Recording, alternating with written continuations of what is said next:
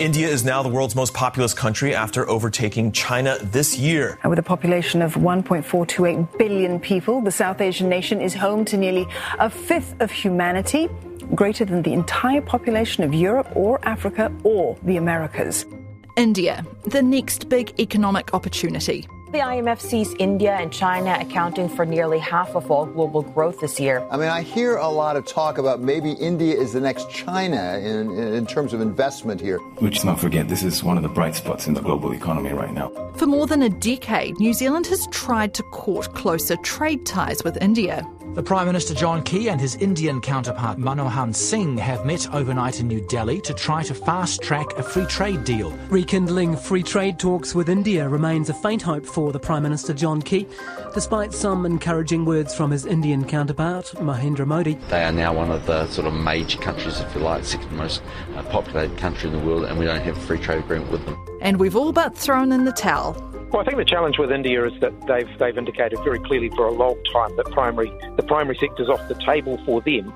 So in order to pursue a trade arrangement with India, you'd effectively have to take the primary sector off the table. That's not something that we've been willing to do. But we have Australia that's already closed an early harvest free trade agreement. We have the UK about to close one.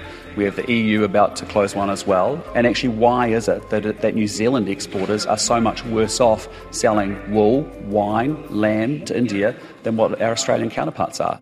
Kia ora, I'm Sarah Robson, and today on The Detail, as Prime Minister Chris Hipkins meets with his Indian counterpart Narendra Modi for the first time in Papua New Guinea, has New Zealand been going about its relationship with India the wrong way? With a determined focus on selling stuff, have we fundamentally misunderstood the realities of doing business with the world's newly crowned most populous nation?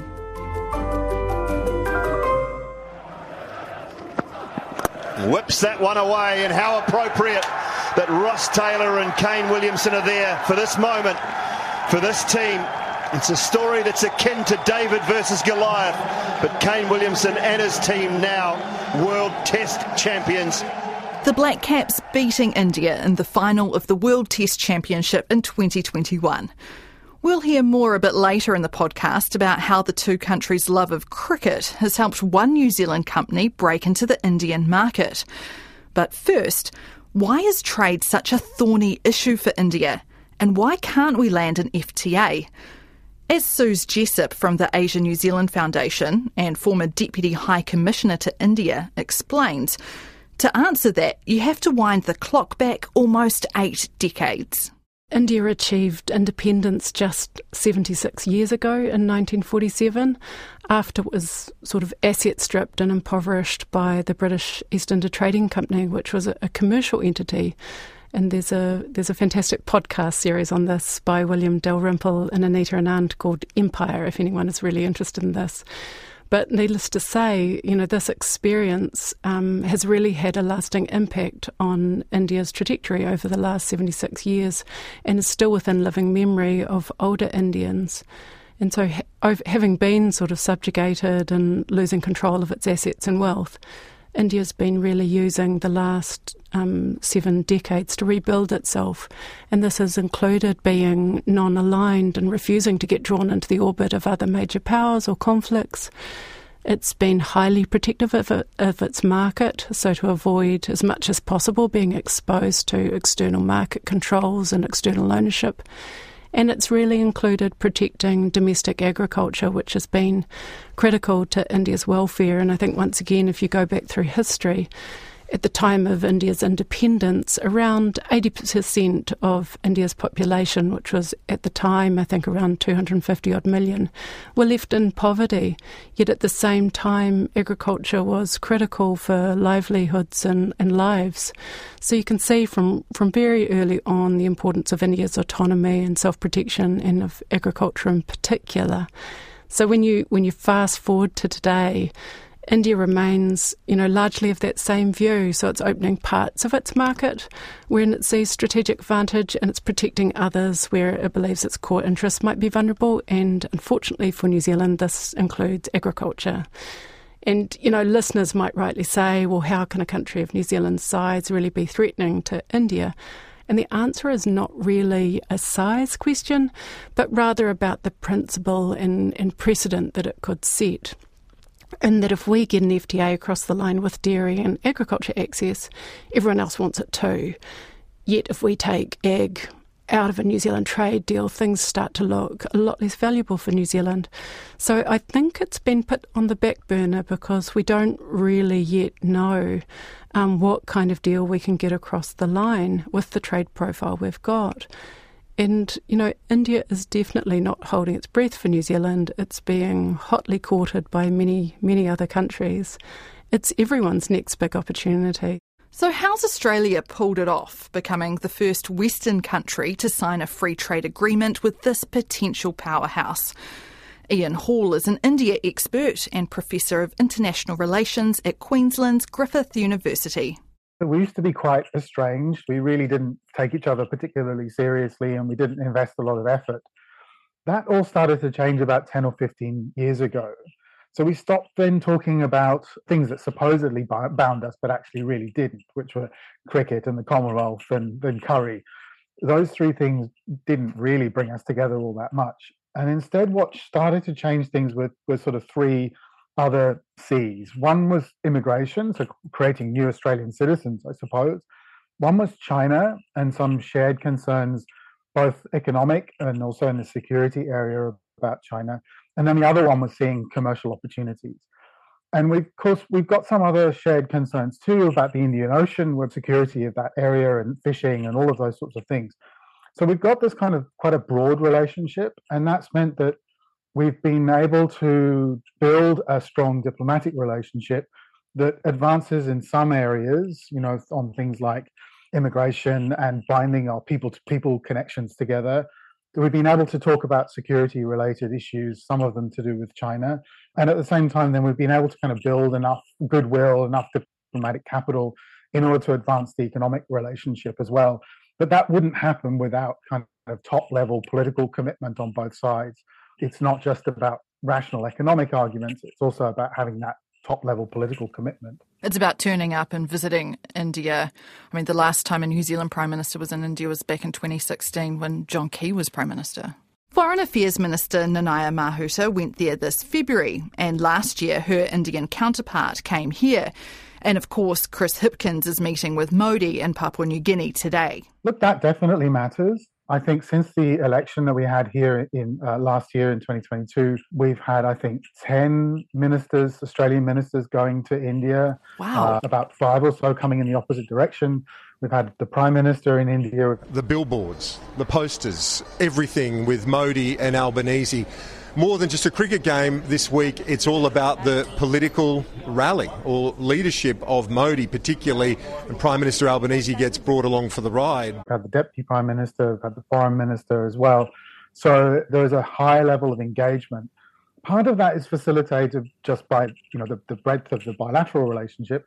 Part of that also is facilitated by things like the Quad. That's the grouping of India, Australia, Japan and the US. That allows, at a leader level, foreign minister level, defence minister level, allows for quite a lot of interaction in that context rather than just in the bilateral context. Australia has pulled off an interim trade deal with India, but it's not been the product of trade negotiations. It's actually been the product of sustained investment over the last 10 odd years. And that, I think, has really started or fermented with two key ingredients. And that's, number one, I would say, is trust, and number two, commitment. And on the trust factor, both Australia and New Zealand have a legacy of being a bit hot and cold with India, which kind of gives the impression that we're treating it like it's expendable because we haven't had a valuable FTA to anchor it or that's been at stake. So I think we've kind of looked at the relationship as a bit hard and low return to others in Asia. But in India, more so than anywhere else in Asia, relationship matters, and Australia really turned its relationship round by making it crystal clear at a leader level and across its cabinet that it saw India not solely as a trade opportunity but as a critical partner in the Indo-Pacific. And it has really sustained this and invested this over successive governments. And it's massively stepped up its defence and security relationship with India, which has helped build that trust and strategic alignment. And it's really done its homework and totally reorientated its trade pitch to focus on services and investment rather than goods, matching India's own priorities. And these are things that will help India grow too, and that offers things that India doesn't have. But unfortunately, dairy is one of the things India does have. In fact, it's the biggest producer in the world. So New Zealand will have to do its own homework. We will have to look at where our strategic interests overlap. We will have to look at what goods and services we have that we think might be of genuine interest to India. And then we will have to really pull our team together and sustain that effort over time. Hi, I'm Jeff Allett. I'm the Executive Director of Quality New Zealand. We've been in the Indian market for over 10 years. Quality New Zealand is one Kiwi company that has done its homework on the Indian market and found its niche. Came about actually in a previous role in New Zealand cricket, where one of the functions was to travel to India, assess the hotels and the security layouts and negotiate with the Indian Cricket Board. And what I realised at that point was that there was very little New Zealand product in India. And that sort of planted the seed. Whilst I was still on a role at New Zealand Cricket, it really just kept eating at me to the point where, I knew that particularly with our cricket contacts, that if we were persistent enough, we could forge a way there for not only ourselves, but also for New Zealand businesses to trade with India. How do you actually do that work? Do you work with selected New Zealand businesses? Do you sort of hand pick them depending on what niches you might identify in India? The industry side of it started with a trip that the ANZ had actually organised to India. And on that trip, we met a number of meat companies. We identified early on as part of our due diligence that sheep meat was pretty much the low-hanging fruit for the market, particularly in the five-star and food service sectors. On that trip were the Alliance Group, and we formed a relationship pretty early on, to be fair. The representatives from Alliance at the time understood the potential of the market. They understood that it would take time, but they were prepared, along with us, to commit to developing a model and a market that we would ultimately both benefit from. And to the extent now where the Alliance Group are a shareholder in Quality New Zealand, and we've enjoyed a very strong relationship, over that time of that tenure of 10 years. So that's getting premium New Zealand lamb into those higher end sort of hotels, restaurants, etc. We have 355-star hotel customers. Each of them have approximately 3 to 5 restaurants within each of the hotels. So it's significant in that regard. We represent about 80% of all sheep meat going into India. And whilst that's not a big number in terms of the comparisons to China and other markets, it's been really important to have that dominance, if you like. We've also exported dairy and seafood to India. Wait, dairy? We're not talking milk and blocks of butter here. This is high-end food service stuff. Think butter pastry sheets. How do we play in the retail channel, and also we're just developing an e-commerce online channel as well. So there's a lot happening, but certainly the food service and five-star hotel chains were strategically very, very important because they come with a lot of status in the country. How do you go about establishing those networks in India?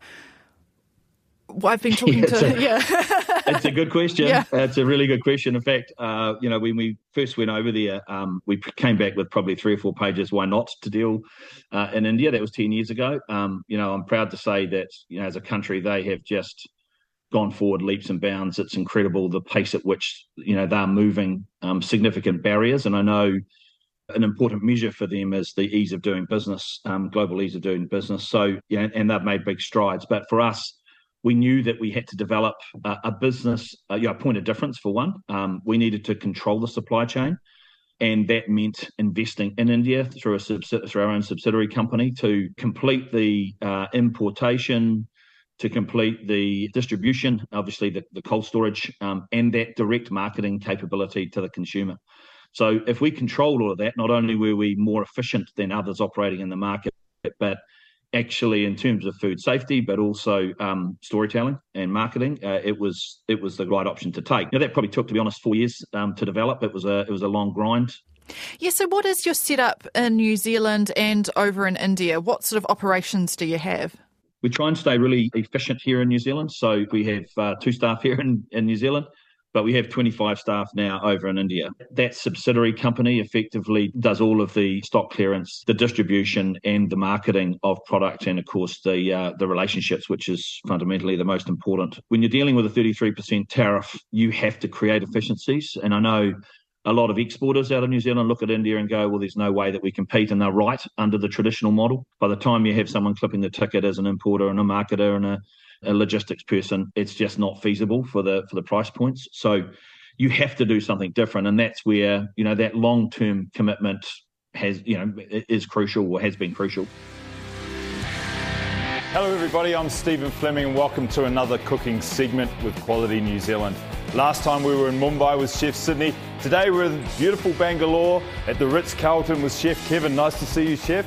Let's talk about the cricket relationship, because this is one of the things I find most interesting about your setup in particular.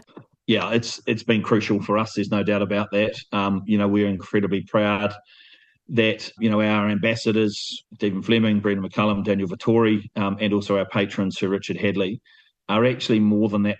They're actually shareholders in the business, and there's a significant difference there. They wanted to invest in a business that was going to be committed to India long term. All of them had understood the benefits of actually the commitment of being in market. The reason why they are so respected in India is, yes, because of their cricket skills and their leadership skills, but it's actually that they wanted to be in India before anybody else. And what I've learned is that Indians have very long memories, and they really respect people that have made a commitment and have added value really to them as a nation in a whole lot of ways, but most importantly just through relationships. And with Stephen, Brendan and Daniel, they've all been involved right at the start with the Indian Premier League. This is the massive T20 cricket tournament that started back in 2008, which is now one of the highest valued franchise operations in the world. They were a big part of that early on. So Indians remember that. And that's where the value for us has come. So to have them with the relationships, the networks that they bring, the leadership skills that they have, their overall knowledge of India, it's been phenomenal for us. It has certainly opened doors. And cricket, you'll hear it, but cricket is sort of another religion in India. Everywhere you go, you will have a cricket conversation, and if you can, then it certainly sort of helps you get to the next stage a lot quicker. There wasn't any sort of, negative consequences with New Zealand winning the Test Championship. And that last dash, dying moments. Exactly. Yeah, well, you sort of got to ride those moments. It can work in your favour at times, and it can work against you at others. But I must confess as well, I think New Zealand cricket's done a fantastic job at building a relationship with cricket in India. And if you see the players, the relationship that they have, with the Indian counterparts, it means so much. Other countries don't quite have that level of respect. And when you insult, an Indian cricketer on the field, you're insulting a nation. So there are moments, yes, it's got to be competitive, anyone understands that, but I think the professionalism of our guys in the last, decade or so has been outstanding, and it's more consequential than just on the field. Their actions have also helped forge really good views of New Zealand as a nation in many ways. And I think cricket has been the lens to which a lot of Indians have actually experienced New Zealand, and equally probably the other way around. But growing New Zealanders' knowledge of India beyond cricket is crucial. Here's Suze Jessup again. From the grassroots up, New Zealanders' knowledge of South Asia is the lowest in the Asia region. We have tended across all of our Asia relationships to see it as a trade-first type relationship where we've signed an FTA, and that's provided both the permission space and the resourcing to develop the relationship further. And it has resulted in critical things like air services arrangement that have meant with the New Zealand-China relationship at its peak over 30 direct flights per week, I believe, whereas there's not one direct flight between New Zealand and India at the moment. So that trade has really provided the impetus and ministerial permission space, the resources to develop and deepen those key Asia relationships in North Asia. But it's become really clear that not only in terms of the wider ecosystem and the era we're in, where all-encompassing free trade agreements are getting much, much harder to achieve, but also that India is not a country that is ever going to accept a trade-first relationship. It wants to build relationships with countries where it sees trust in the relationship and it sees commitment, and that's where, kudos has to be given to Australia for really turning its relationship around.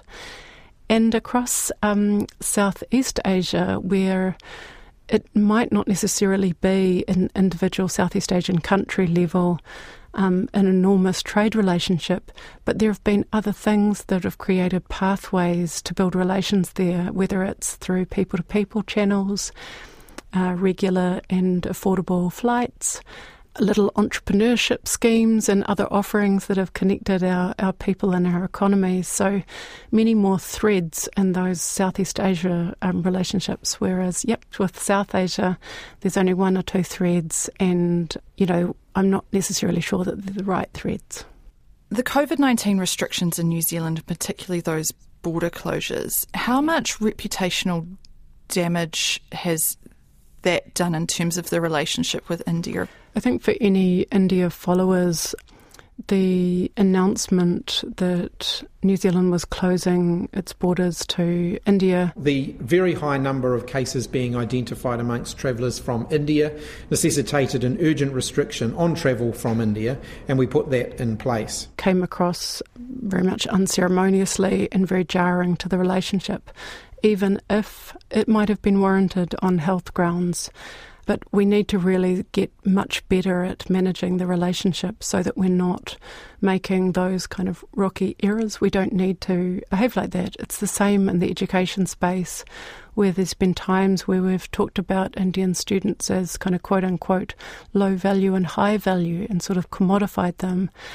We've had immigration cases that have sometimes flown in the face of foreign policy objectives. So there's no question sometimes New Zealand's handling of the relationship and signalling of the importance of the relationship has left a little bit to be desired. But it's not to say that we don't, certainly in New Delhi, have some really talented diplomats working hard for the relationship.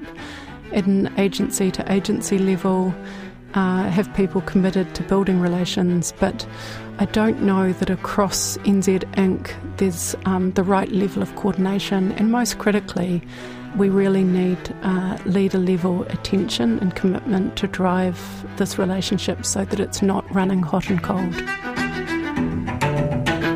That's it for today. I'm Sarah Robson. The Detail is supported by the Public Interest Journalism Fund. Today's episode was engineered by Flo Wilson and produced by Alexia Russell and Bonnie Harrison. And thanks to Suze Jessup, Ian Hall and Jeff Allett. Ka kite anō.